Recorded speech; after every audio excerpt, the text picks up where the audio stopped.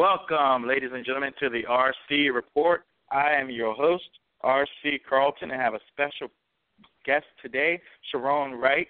He is a former NBA player, 6th overall pick in the 1994 draft to the Philadelphia 76ers. He also was a star at Clemson. Sharon Wright, how are you today, sir? Hey, what's going on, man? I'm doing well. I'm doing well, too.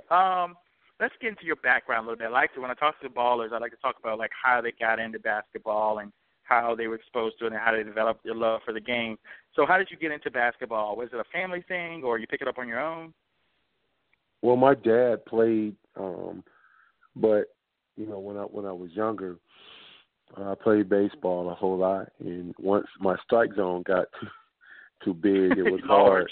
It was hard I started getting bigger. But I started on the rec leagues and noticed how uncoordinated I was, and I just kind of had a bunch of mentors that kind of kept me going in it. And once my feet caught up to my quickness, and I realized I was going to be a taller kid, judging by my dad's height or my brother's height and my mother's height, then I knew it was something that I was going to eventually get better in.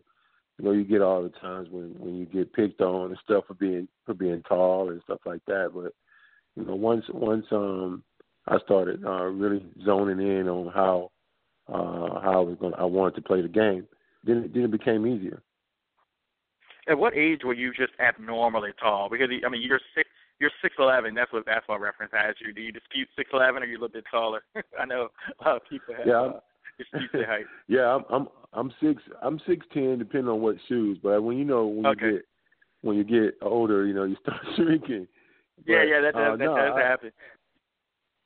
It was weird for me because I went to a neighborhood school in my neighborhood called Matilda Hartley, and I was always that kid that got picked on, teased. I was called different names all the time, and when you look at it now, it's just kids being kids. But honestly, it motivated me because I wanted to do something, that people would admire and people would not pick on me about. I think that was really hard for me at the time, being from that type of neighborhood, and then you're getting ridiculed all the time. But all it did was just make me want to get better and to prove people wrong and to prove people that I'm not just some goofy tall kid. So it just made me work hard. When you're younger, those things stick. So I just had this kind of desire to do better and make myself a player. When did you realize you were better at most people when did you realize you were better at basketball than most people? I think it was I was in 9th grade and I was going to play varsity level that year, but then coach thought that I wasn't ready, and so it just again that was another thing that just made me just go on a tear. I just kind of went to neighborhood to neighborhood, just killing, just going ham on everybody. And I think right then we did not win a state championship that year, and we usually did win states. And that next year I came along, and I believe I was a difference the next year. To be a huge difference in our team, and because I was a 6'8" kid that could come off the bench, I did so much different things for the team. I think that was when I knew, after me going and having something to prove so much, that's when I knew. What was the recruiting process like for you?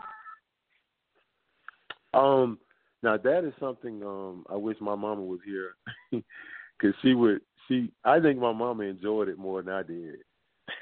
My family, yeah, it was really good. I enjoyed mine. Being at the bigger universities, being at Duke and being, at some of the other bigger schools. I just think, for me, I came along at a time with Juwan, Jalen, Chris, the Fab Five guys, all of us in 91 guys, Jason, that crew of NBA guys, we were all together start. Even in 10th grade, we were at the Nike ABCD camp. So we all knew each other, like, from 10th grade on. And Juwan and I, we spent a lot of time together talking, and we were roomies together in the summer times. So we always knew exactly where each other wanted to go. Damon Stoudemire and I, we talk about that all the time, and how we, you go to camp and then you go back home and you think about I just played against Glenn Robinson or James Forrest, who I'm really good friends with, and nobody can stop me on this level here. And so, knowing everybody on the recruiting circle, you kind of like know who's gonna go where. Like I always felt like I knew Damon. I felt like Damon would either go to Oregon or Arizona. I kind of knew C. Webb and Jalen and them were gonna play together. We knew that. I didn't know Juwan would go there or Corey Alexander or Junior Burrow. Those guys were going to be somewhere together. We knew that. And I was going to be either Georgia or Georgia Tech or Clemson or Florida State, and James Forrest the same. So I just think the recruiting process, we kind of already have been doing it since 10th grade. We knew exactly all the coaches. We knew where we were going to go. So what's that like, that AAU circuit? We hear a lot of talk about it now, but this is 1994 and before. You were drafted in 94, so obviously in high school was before that. So what is that like when you're going to all these camps? And it seems like, and you mentioned it a couple times, these guys decided to play together. What is that like, and how do you're competing, but at the same time there's a sense of camaraderie that's developed too. Like you're kind of all in the same boat as these high level recruits. Yeah, we came, we came along when this all started, and I was telling somebody this the other day. James Forrest and I, we were the first two big recruits in the state of Georgia that came along before the social media boom, and we were the ones right before the AAU started, like with the Atlanta Celtics, the great Atlanta Celtics, who I feel like we grew that team. We were the biggest part of that. I feel like we, before Josh Smiths and the Dwight Howards and those guys, we were the first. What's that name? The Boston. Yeah, we were first, but we were also the Boston Shootout team from Atlanta that won the first two. And so, we had Marquise Hicks, we had Reginald Manuel, we had Greg Minor. We were really strong. I think it's changed so much when you think about, because see, the shoe companies weren't in it at that time. There was no Nike EYBL circuit or Adidas Uprising, what my son plays on. It's a lot. It wasn't any of that. And so the shoe companies kind of came in and started, just really directing it, making it, what it is today. And in some ways, it's bigger than what your high school career is now. But back before that, you had Southwest Macon, you had DeMatha High School, you had Jersey City St. Anthony's, you had DC Dunbar. Those are the prominent teams. Me being a Southwest alumni, I knew, because we all were the only ones that had Nike deals at the time all over the country. So you knew that, but it's just changed. I mean, it changed recruiting. It changed, I think it changed the one and done situation. I think it changed the high school situation. It did a lot. How did you decide on Clemson? The funny story is, and I tell people all the time, I was ready to go to Syracuse or Florida State or Tennessee or Duke or one of those, and Cliff Ellis, who has just been so instrumental in my life. I gotta tell you, like Cliff Ellis has, and I mean all my coaches, Coach Eugene Harris, Lynn Gordy, Larry Brown, those guys are still in my life. And one thing that happened was, I mean, I knew, and I really feel like now I'm the biggest recruit in the history of Clemson basketball. I mean, me being a top 8, recruit, I am still the biggest McDonald's All-American that's ever been there. And that's saying a lot to me. I still hold on to that. But I was coming back from a trip. I can't even remember where it was. And Coach Ellis said, hey, won't you take this trip? And it's going to be really good for you. And I was reluctant because, the bigger name program, quote unquote. And I know I had conversations with my high school coach, Clyde Barton, and then he was saying like, hey, you just got to make the decision, that's going to propel you to bigger and better things and a great education. So I was like, obviously, with me being a high recruit, I could have went anywhere. And I mean, I had over 40 and 50 scholarship offers. And then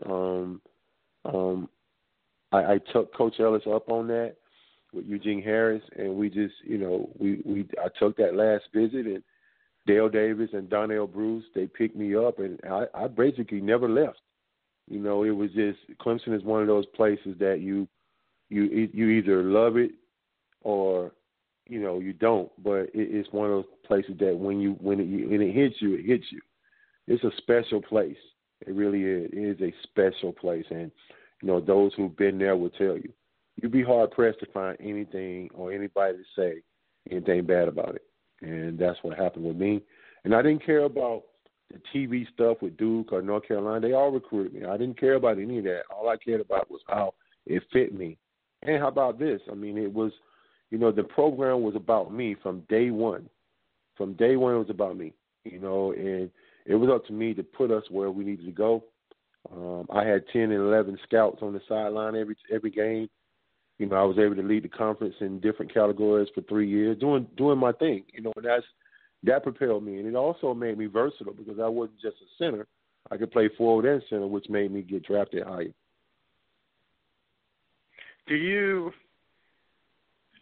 What's the best feeling basketball has ever given you? The best feeling, I would say, we weren't. I think it would probably be the camaraderie that we had in Toronto. Stoudemire, myself, Camby, McGrady, those guys, that group, Walt Williams, the Wizard. Tracy Yeah, Murray. I remember him. Yeah, the Wizard. We were the first team. Oliver Miller. I'm just throwing names at you, guys that I really love.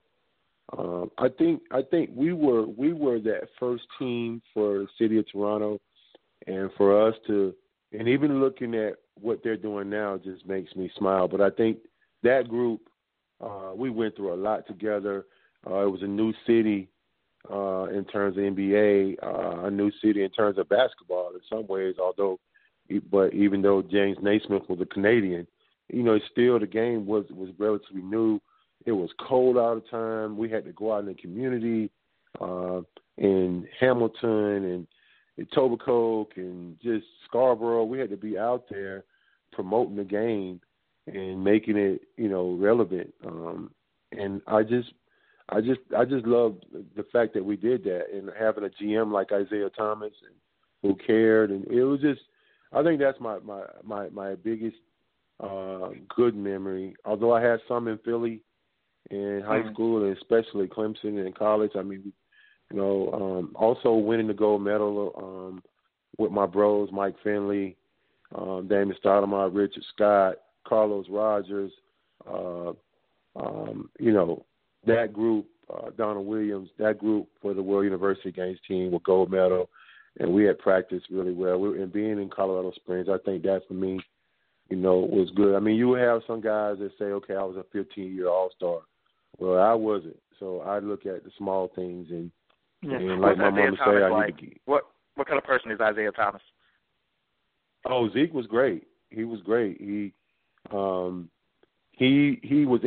instrumental in getting me there because I had told Damon, and Damon and I are still best of friends.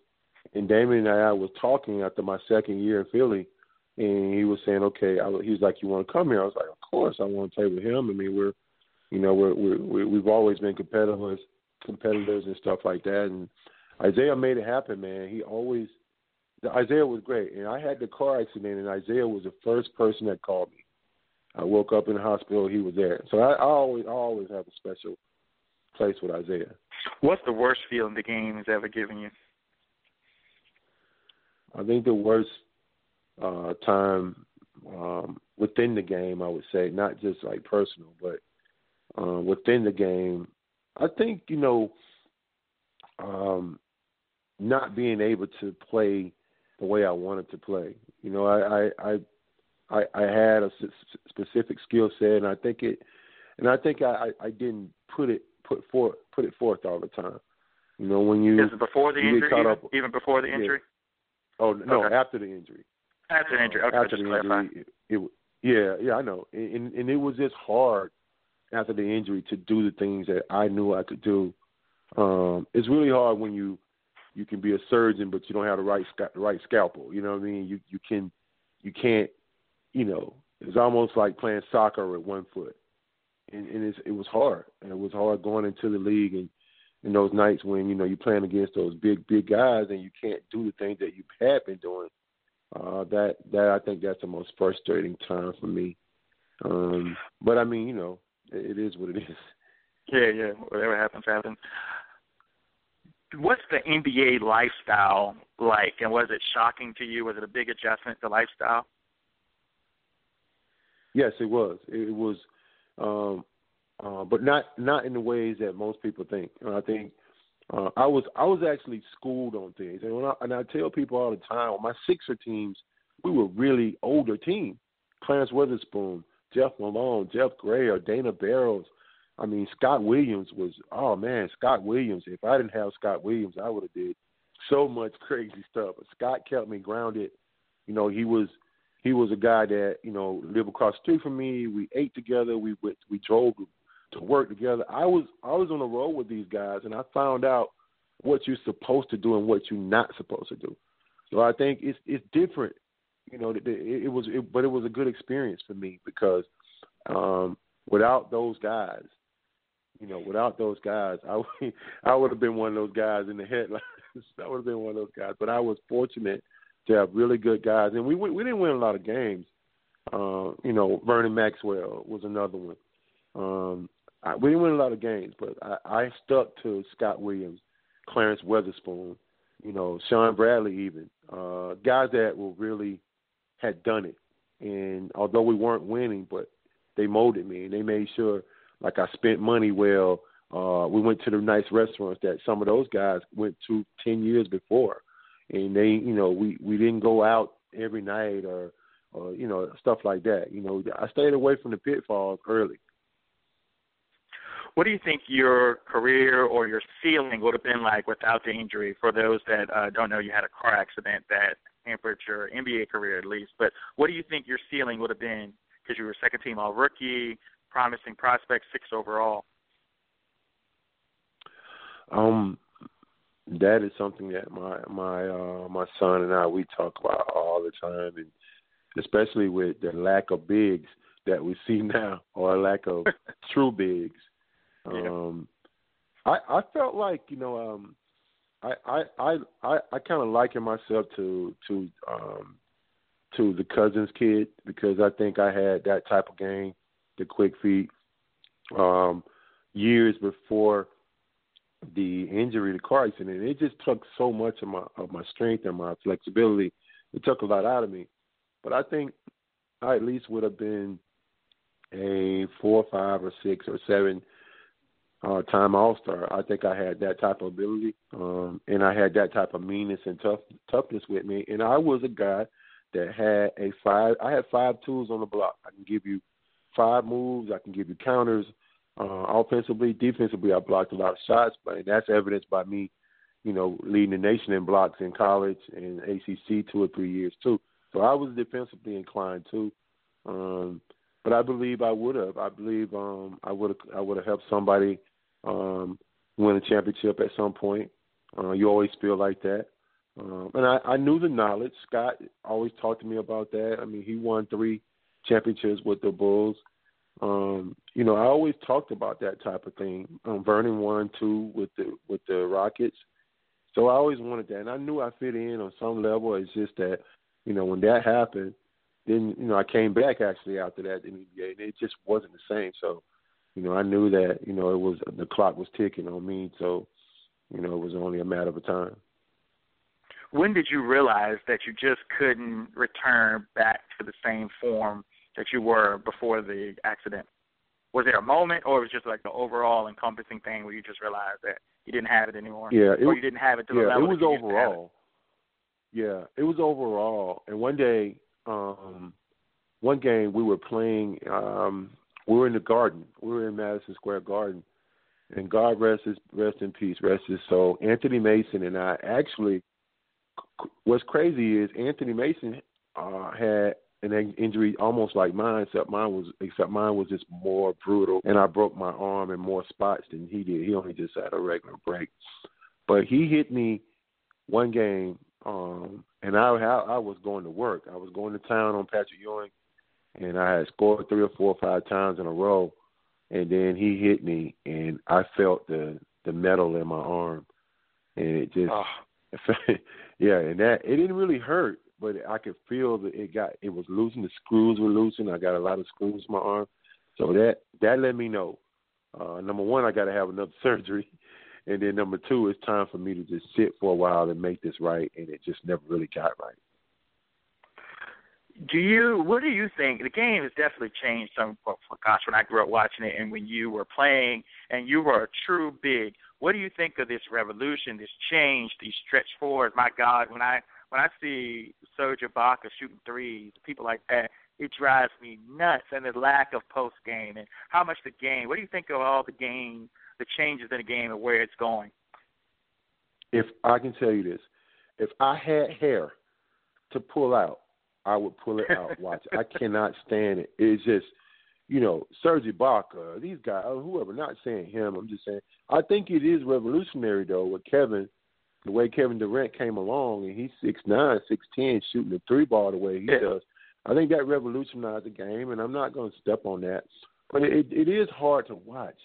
It is hard. And that's why we love Tim Duncan so much, because we know, and that's why I love Boogie Cousins, because those guys can do it. He even shoots out there, but he does have a post game. Anthony Davis is one that's kind of revolutionized it.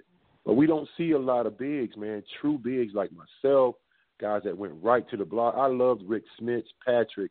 Those are the guys I played against. Imagine the era that I played in with Akeem, with David, with Rick Smits, with, those those guys. You had to have a big with Shaquille. Oh, my God.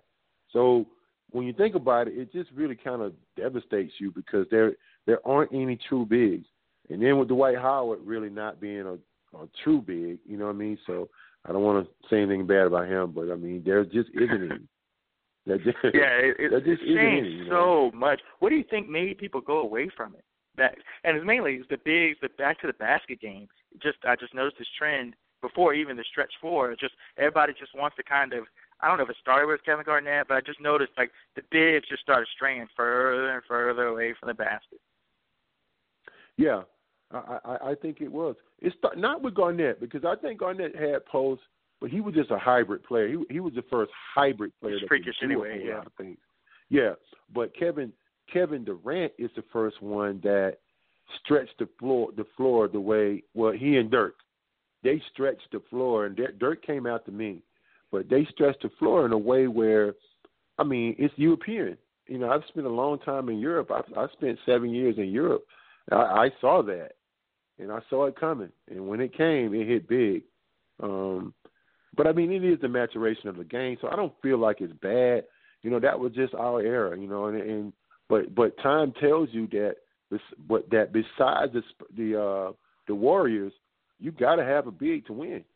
Besides what the Warriors are doing, and that will end too. As soon as somebody comes up with a scheme that's going to stop that, and they're going to go back to posting up, What is the difference in competition level? Because like you said, you spent 7 years in Europe. What's the difference in competition level between European basketball and the NBA? Well, let me start with this competition from today's NBA and before. Players are softer. I'm sorry. There's no way for me that Steph Curry would be the way he is, and he's a phenomenal player. But we played. So what would he be? Give me a comparison. What would he be back when you played? Like what? Give me a comparison, or what do you think he would be overall? He would be solid. He would be what Dale Curry is right now. What Dale Curry was. He would not be, shooting the ball at the hash mark and see, first of all, he get hurt most nights because, like, I know guys, and I played against guys that would have put him on his ass, like, quickly, like, every night. He could not get to the cup. So he would have to shoot jumper after jumper. Therefore, he'd be Steve Kerr. And that's why Steve Kerr knows that. From my example, and nothing against these guys. They're playing great. They're exciting. I'm just saying the guys that I played against, and then first of all, you couldn't zone either back then. So, you could ride a guy from 94 feet.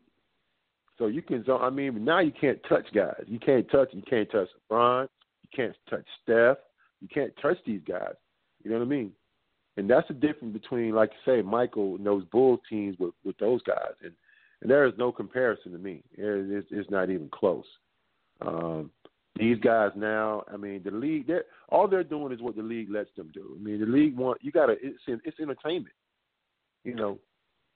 Sit down, and I urge people, if you want to know why we're saying this, go look at the Knicks versus the Bulls. Go look at the Knicks and Pistons and the Celtics and Pistons and those teams, the bad boys. Go look at that and come back and tell me whether you be able to play, will the Warriors be able to play that style. Man, please. It would be blood out there. It would be blood. And I don't mean in a bad way. People, it's just an opinion. But, again, I have this opinion. I have this one all the time. Yeah, it's just different, Sign of the times. They're doing it the way they do it now. They stretch the game all over the world, and it's big money and big business the way they're doing it, and that's fine. Do you think that's necessarily good basketball, though? Like in the 90s, and the Pistons are definitely the 80s. You can't question the 80s. But then in the 90s, when the Knicks started doing it, you still had the Pistons fading, and it was so physical, and scoring was down. Was it good basketball? I know it was very physical, but was it good basketball? Let me tell you why. It contrasted because it was a good contrast because on the East Coast, we were, the Pacers were really good. Orlando Magic with Penny and Shaq, we were all good. The Bulls were elite. But on the West Coast, the Lakers were still good with Magic. They were still good with Nick Van Exel and all that. And the Blazers were always good.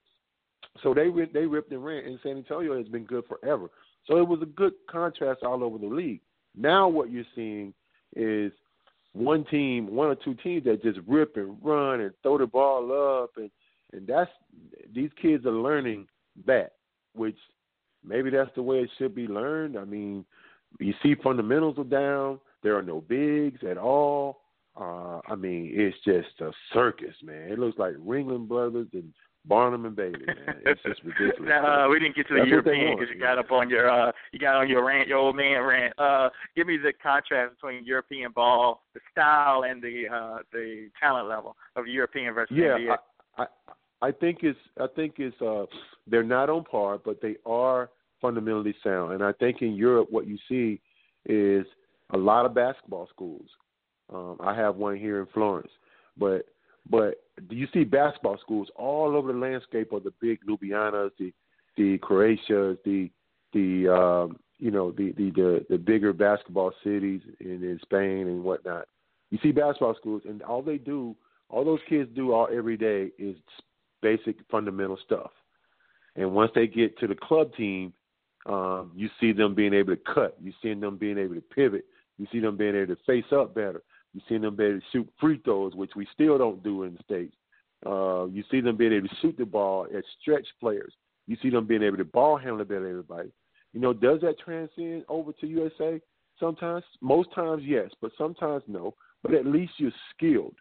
I hate kids that are not skilled. I can't stand that. You want to be, and that's the difference, I would say.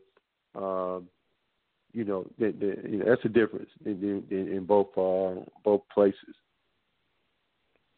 You have a son that's a pretty high recruit. Tell me about him. Yeah, he's much talented than I was, but he works hard, and he's one of the top players in the country for his 2018. I'm proud of him. He's a very good student, and one of the things that trumps him over me is he's versatile. Plays the point guard. He's about 6'5" now. Can do multiple things. He can switch over to the 2. He can play. He can post up at the 3. He can rebound like a 4. He ball handles like a one. So I think, and that goes to show you too. I mean, he grew up all over the place. You know, he's been everywhere. So he understands, like, you know, this is a global game. I got to work myself. One of the things I'm most proud of with him and his sister, and my little ones too. I have two little ones as well. I'm proud of all of them. My daughter plays at Auburn now, and I'm proud of them because, like, they've been doing this their whole life, you know, on a higher level, and we work. I make sure they work hard. I think I'm a real skill guy, and so I make sure they do that. But he's going to be a good one. All right. Sherrone, thank you so much for coming on. I appreciate it. I think this is a very informative and told people your story and told people a little bit about behind the scenes in the NBA. Man, I'd love to come on anytime. Let me know, and real passionate about the game. I appreciate it. All right, no problem. That was Sherrone Wright, formerly of the Philadelphia 76ers, Toronto Raptors, and Clemson Tigers. Again, you can find all of our content at iconoclassicallybombastic.com. Go to the Amazon link to support the page and the podcast. For R.C. Carlton, this is the R.C. Report, signing off.